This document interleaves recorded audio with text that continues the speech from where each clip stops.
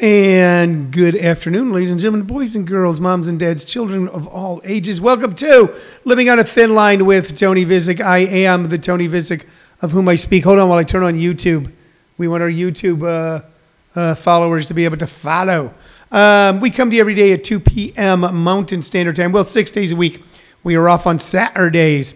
We are your daily distraction from all the anger, anxiety, weirdness, and hoopla in the world today.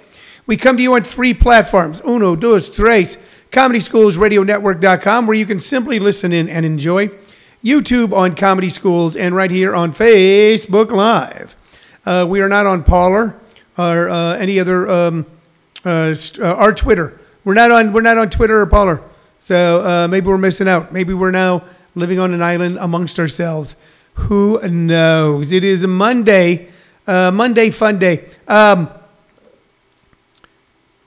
Monday's not a day off for me. Sunday oftentimes is a day off for me. Yesterday, it was not a day off for me because yesterday when I was young, we had the, salami. We had the Class Clowns Comedy Showcase at the newest and hottest and most fun, friendly club in the Valley of the Sun, or anywhere in my estimation, JP's Comedy Club, jpscomedyclub.com. We had the Class Clowns Comedy Showcase. We had a COVID full house. So what does that mean? Combination of the comics and the audience brought us up to close to the allowable amount, the safe amount of people to have in an indoor space. There was safe social distance seating. Everybody minded their manners and had fun. Everybody minded their manners and had fun. Everybody wore masks and were walking through the room, and we had a great time. It was probably one of the best shows we put on in I don't know how long. It was just a good time. I think the desire to have some sort of fun, have some sort of entertainment, have some sort of release is so strong within a certain segment of the population. I am in that segment. That the possibility of being able to do something like we did tonight was exhilarating for both the performers and the audience. So it was a great show, and we had a wonderful time. We're going to continue to do our free introductory workshop at JP's Comedy Club tonight at 7:30 p.m., and then tomorrow at 6 p.m. we'll do one on Zoom. What I'm not going to do this year is have a big Thanksgiving celebration or Christmas celebration or be going to any sort of holiday parties. It's just too risky and weird. I was going to go with my brother and my daughter, but they have travel restrictions there. Now, keep in mind, they're not draconian. Nobody with face shields and helmets are going to knock you to the ground, but they have travel restrictions where they ask that if you're traveling from one state to California or traveling from Southern California to Northern California, I think, that you self-quarantine for 14 days. So if I'm there for 5 days to visit my brother and my daughter, and first I have to and then I have to be back home to Arizona, but I'm going to self-quarantine, you get the math here, it doesn't work. And I don't want to be a spreader of this. So once again, like many people, like many of my good friends, we're doing the best we can to thrive and survive during the most unusual of circumstances. I'm a little upset that we're still here now. I'm a little upset that we're going into the holiday season and we're still seeing this dramatic and dangerous increase in cases and hospitalizations and, God help us, deaths. I'm a little upset. And I think a lot of us are a little upset. I think a lot of us who bought in said, okay, we're going to practice this. And we didn't grouse. And we did it the best we could. Are a little upset with those who didn't. I'm a little upset with people, and it's a hoax. I don't care. I don't wear no mask. The mask is just a way to control you. It's the government trying to control you. I'm a little upset with the federal government's total lack of planning or responsibility. I'm a little upset that the current president, look, it changes, okay? I wasn't happy when Ronald Reagan got elected, okay? I wasn't happy when George W. Bush got elected. I wasn't happy when George H.W. Bush got elected. I wasn't happy when Donald Trump was elected. But I also wanted all of them to succeed because I wanted the country to thrive because these are the times I live in. We are going to be a part of someone's history 100 years from now. They're going to read about us. Just like we read about people from 100 years ago, 200 years ago, 2,000 years ago. And we can tisk and pull our chins and go, what were they thinking? And that's what they're going to say about us. They're going to say we politicized the disease. We allowed idiotic ideology to put us where we are now. This could have been much more contained. This could have been much more controlled. The guy in the White House right now isn't even coming out and talking about it. All he's going is, I won the election. He didn't win the election. He didn't win it. He didn't win. So I'm more than a little upset that my Thanksgiving will be reduced to some sort of Zoom situation. I'm more than a little upset that my Christmas will be reduced to some sort of Zoom situation. I'm more than a little upset that I live in a state that keeps changing its rules and constantly, or it doesn't, or their rules are half-assed, and we got to figure them out day by day as we go along.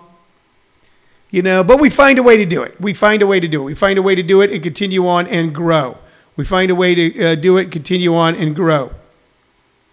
The guy who's not president yet is doing more than the guy who's president.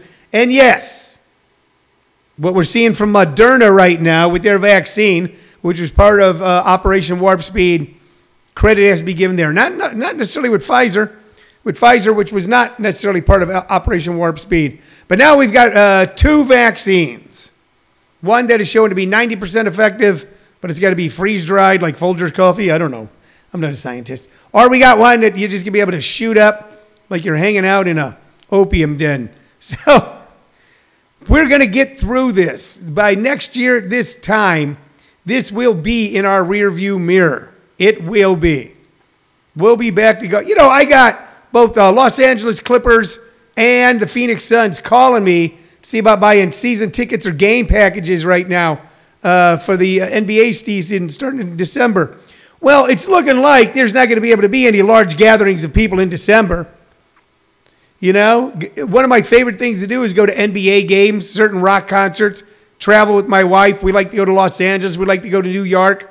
We like to go down further, deeper into southern Arizona. We like to get around. We like to spend a lot of time with our family and friends, go out to restaurants.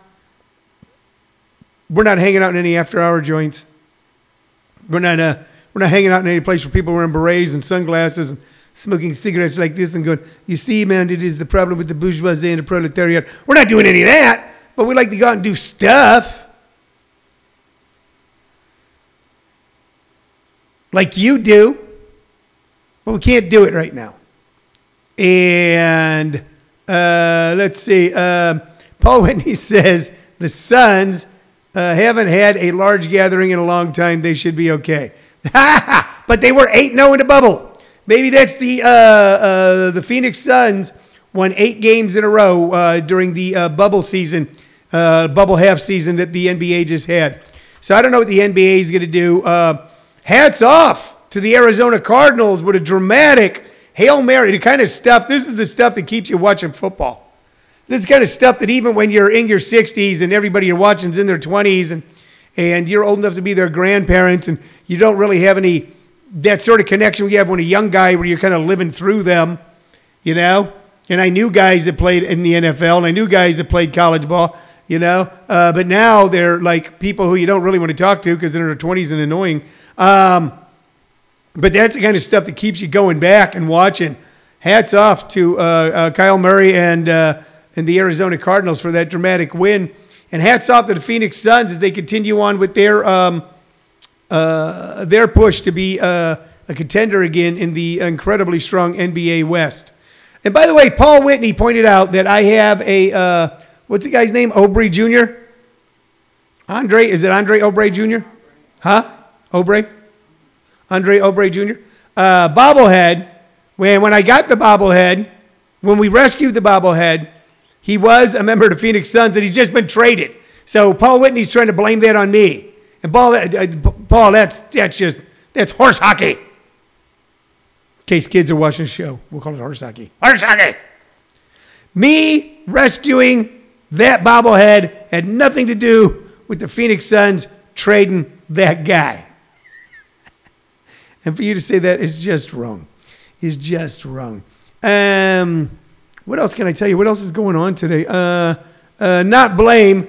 See, Paul Whitney's now fanning the flames. You know what, Paul? This will be like something to be on Parler. Okay, not blame. There's just some conspiracy. Conspiracy. Well, you know what? I think the Illuminati had something to do with it, and the Trilateral Commission, and whoever the Masons, Trilateral Commission, and Illuminati. They all got together at the G7, and whenever Visick rescues a bobblehead, and that bobblehead is currently a part of an organization, we will see that they are no longer a part of that organization. That might be the conspiracy. The other fun thing that's going on is for a long time, people like me were called libtards and snowflakes. Libtard and snowflake. They say the news I watch is fake. I'm a libtard and snowflake. And now, once the giant tech companies, Twitter and Facebook, which didn't start out to be giant tech companies, just some weird dudes figuring out how to build something and put it out there, and then people joining it, have decided to take some responsibility by taking totally false information, fabrications off of their platforms. A whole new one is formed called Parler. And all the conservatives, not all the conservatives, not all the Republicans, because a lot of conservatives and Republicans are so glad that segment and that wing of the Republican Party is being finally shown for being what it is. Hell, if you watch MSNBC, half the people on it, people go, that's a liberal network. Half of them are Republicans. Morning Joe, he's a Republican. The woman in the afternoon, what's her name that we watch? You know what I'm talking about? Oh, yeah, I know. Yeah, half of them are Republicans. They're so glad that this wing. So, but what are all the hardcore Trumpers doing? They're joining Parler. So here's the plan. We want to get the reactionaries off of Facebook, shove them into Parler, eventually kick them out of the Parler, and have them live in the basement they deserve. From Facebook to Parler to the basement. Whitney says, yeah, they totally agree with me over there. QAnon is looking into it too. Yeah, see, that's it. Queefanon, the whole lunatic. You know, if you put a bunch of dots on a blank sheet of paper, you can eventually find a way to connect all those dots, but you can find about 100 different ways to connect those dots. That's the problem. People go, connect the dots. Do your research. Look at a YouTube video. But we're always expecting something bad to happen, aren't we? We just are. And sometimes bad things happen. That's the whole thing with having a government and an educated population that is involved and concerned and wants to look out for its fellow citizens, is that when the unexpected problem happens, we can solve the problem. But we've always had it in what it is. We know how good we've got it. Even during the pandemic, we know how good we've got it. We know that working class people live better than the kings and queens of old. Working class, poor people live better than the kings and queens of old. You know why? Because the kings and queens of old didn't have central heating. They didn't have central air. They didn't have vehicles to be able to travel across vast terrains. They didn't have running water. They didn't have SpongeBob SquarePants. And by the way, I've never done a survey yet, but I'm willing to bet that everyone who watches the show is a fine. You know, the world is really broken down. The liberal side of things, not the world, is broken down into two types. Those who think SpongeBob SquarePants is the greatest show in the history of the planet, and those that go, oh, that show is terrible. So I'm on the pro-SpongeBob side of things. But there are liberals, conservatives, they don't care about SpongeBob. It's a cartoon. Oh, no. Is it a cartoon about someone eating babies in the basement? Because if not, I ain't watching it. Nicole Wallace, thank you. Thank you, Tina and Mike. Nicole Wallace is the woman who worked in the Bush White House, who is now has her own show on MSNBC.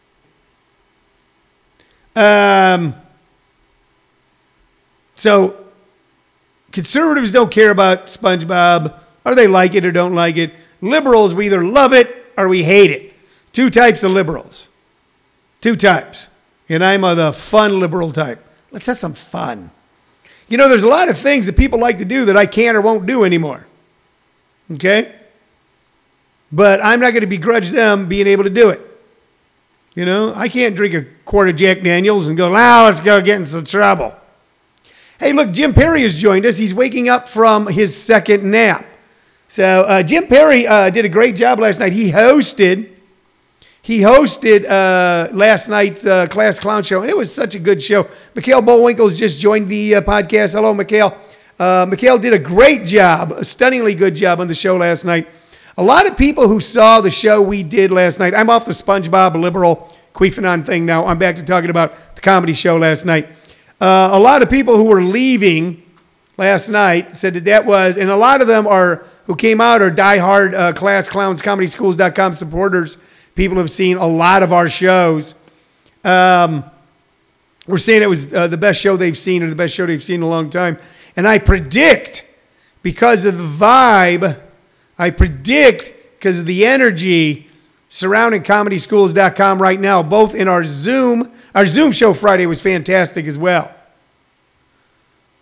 All the energy behind what we've done with Zoom, so we're making for creative people who can't or won't, and by the way, I respect their decisions, go out into public or don't live near us but still want to be a part of.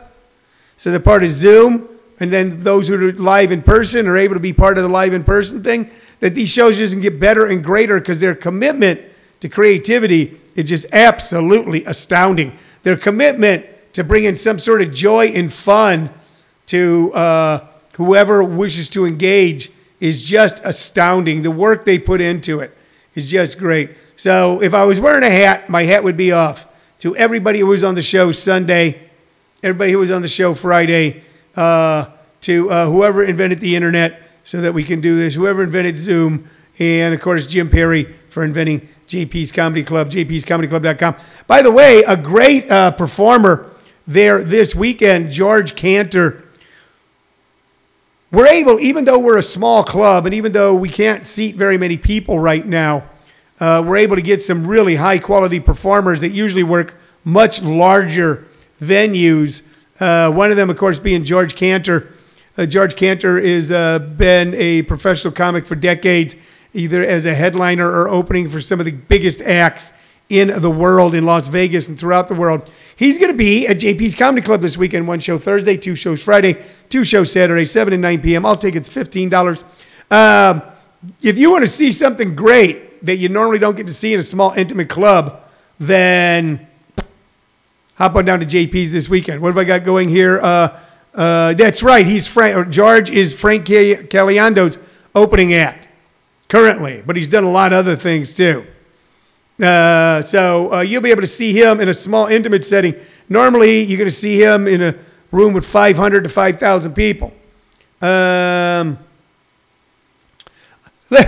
Whitney, all right, Paul Whitney's causing trouble today, Shirley. I'm going to point that out. He posted, sounds like somebody is passively asking for a SpongeBob bobblehead for Christmas. I'm not passively asking. I am asking. That's what I want for Christmas. Dear Santa, here's what I would like for Christmas. I'd like a SpongeBob and a Patrick Well, that doesn't sound like he's bobblehead. messing He did.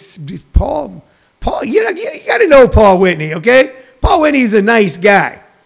Okay, he's a good guy, and he's a funny guy. And his stuff that he does with his Man with Too Many Action Figures show, which will be on YouTube soon and possibly will carry it on our platforms, is just absolutely hilarious. But inside there is a deep well of rage and anger. And it comes out as he attacks me about bubbleheads. Let's see what else we got going here. DJ Payne says, I have one bobblehead, Michael Vick. No, you don't, DJ. because you're giving it to me. Anyway, what do I want to talk about? How much time do I have left? What time is it? You got 10 10 minutes. minutes. Okay. I was talking earlier about what forms things. We've recommended a book or two recently. I want to bring back to this. This is a slow death comic. Remember earlier I was talking about how Americans were always waiting for something terrible to happen because we know how good we've got it and we feel guilty about it. Okay, this is Slow Death. Slow Death was an underground comic from the early 70s that was probably one of the grimmest things up to that time ever created. It was a forerunner of the graphic novels, even though they were short stories. There were characters that carried through. Its story of post-apocalyptic madness, of breakdowns in society, of grim betrayal, accompanied by just some stunning artwork, and primarily the work of Richard Corbin, who was one of my favorites, was just stunning. So, by the way, I do not recommend reading these post-apocalyptic tales of absolute post-apocalyptic horror in a unrestrained society. I don't recommend reading them while you're on mescaline, but if you want to check them out, they are an important part of the American literary landscape, and I mean that. All right, looks like people want to talk more about this bobblehead stuff here. So DJ Payne says it's attached to a trophy. Sorry. What'd you get a trophy for, DJ? Shelly Austin thinks this whole thing's funny. Jim Perry says, the sponge caused me to have 2 teenage boys. Ha! So that's now a new conspiracy that we have to look at. We have to connect the dots. Maybe we should go on Parler and find out. Did people watching SpongeBob decide as birth control to use the sponge, and the sponge not being totally effective, like 60% effective, lead to an explosion in our population, and therefore leading to the world being overpopulated? SpongeBob doesn't have a neck. He would be a bobbled body. That's what Angela Fox says. I guess he would. Now, do you think about it? SpongeBob does not have a neck. He does not. But man, does he have personality. He has walk personality, talk personality, smile. So a lot of SpongeBob and bobblehead talk going on today. I did show you that comic, Slow Death Comics. Check them out. Pretty freaky, pretty weird. I am wearing an LA Clippers T-shirt from last season. Every year, someone, usually my wonderful wife, used to be maybe my daughter, will get me my new LA Clippers shirt. I guess I'll be having to get a new one soon, since the new season is starting in December. Will we be able to watch? Will it be in the bubble? I have no idea. I want to get to an artist real quick to recommend to you before we wrap up, because I promised I would. This is Marvin Gaye Live. Marvin Gaye Live. This is an incredible album. It is him performing, and I'll tell you where he was performing. Does it say here? I don't see where. Anyway, it's him live, all right, with an incredible horn section, backup vocals. There's Trouble Man, Inner City Blues, Distant Lover, Jan, I'll Be Doggone, Can I Get a Witness, You're a Wonderful One, Stubborn Kind of Fellow, How Sweet It Is to Be Loved by You. Now, let's get it on. What's going on? So, Marvin Gaye was such an important part of the 1960s soundtrack. And when I say the 1960s soundtrack, the music that came out of car radios, transistor radios, wafted out of windows, was on your television throughout the 60s. Marvin Gaye was there the entire time. One of Berry Gordy's stars, a king at Motown. He was stunningly good. Stunningly good. What's not on here, of course, is Sexual Healing, which was another great tune by him. You know, when you're a kid and you're watching people like Marvin Gaye and the Temptations and the Rolling Stones and the Beatles on television, you think, man, they made it, Valhalla. That is the dream. You get there and everything will be okay. Not so for Mr. Gaye. Not so for Marvin Gaye.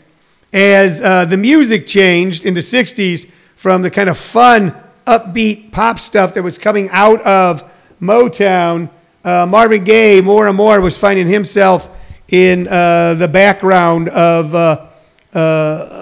pop royalty. Songs like How Sweet It Is to Be Loved by You would live on forever. Okay? Songs like You're a Wonderful One or Can I Get a Witness? By the way, all three of those songs were written by Eddie Holland, Lamont Dozier, and Brian Holland. Eddie Holland, Lamont Dozier, and Brian Holland, who wrote, I think, 10 of the Supremes hits, one of the greatest songwriting trios in the history of American songwriting, right up there in my mind's eye with anything that was done out of Tin Pan Alley, right up there with anything that was done by Lennon and McCartney. Just stunningly unique in how much they contributed to some of the great stuff in America. So those type of songs were no longer of interest to Marvin Gaye. Plus, Marvin Gaye began to succumb to what many people succumbed to during that libertine era. Drugs began to take their toll on his life. Took a toll on his life drastically. He still was able to create for quite some time. Sexual Healing, Let's Get It On, and of course, his anthem that is better than any 100 songs, What's Going On. Unfortunately, drug use, bad business dealings led to him probably losing most of his fortune, being alienated from the very people that he created with. He found himself living with his mother and father in Los Angeles, continuing using drugs, threatened his father, and eventually was killed by his own father. But we're not going to dwell on that. We're going to dwell on is the wonderful music that he created for us. So many of those guys. Our recommendation is going to be, I want to get something fun there. Let's go with How Sweet It Is to Be Loved by You. Now, what were you doing? What's going on? No, it's okay. What was that? It's okay. Okay, so we're going to go with something that was from his fun earlier period. Two distinct periods in Marvin Gaye's creative career. Fun, upbeat love songs during the classic Motown era, and then strong, deep songs, some of the great political messages later on. You want to check out all of his stuff, revisit Marvin Gaye. Let's see what else I got here real quick. Let's see. Michael Bullwinkle says, at least you were sponge-worthy. From the Seinfeld show. Sponge-worthy. All right. Okay. All right. You guys have been great today, man. I've had fun talking to all of you. Go listen to some Marvin Gaye. Look up the underground comics, late 60s, early 70s.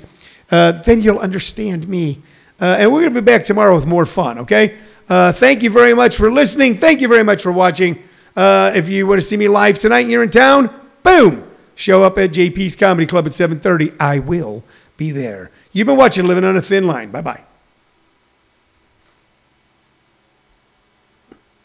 What's the head shake?